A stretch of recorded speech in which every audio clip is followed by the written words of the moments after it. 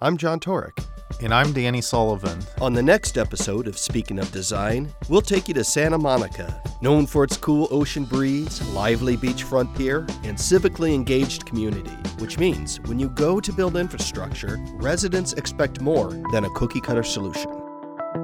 Santa Monica is often referred to in the area as the People's Republic of Santa Monica.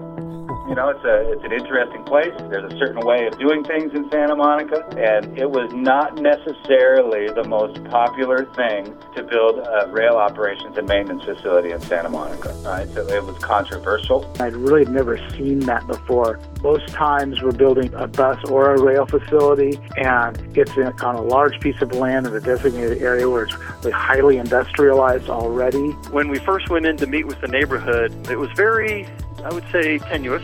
Some of the first questions were, there's going to be diesel smoke belching out all over the place, and it's going to be noisy, and all those sort of things.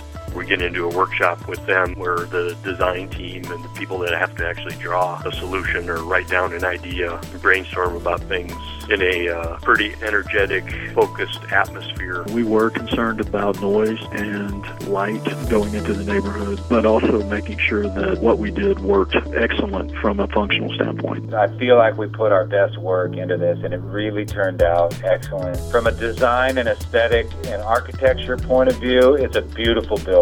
Coming up on the next episode of Speaking of Design.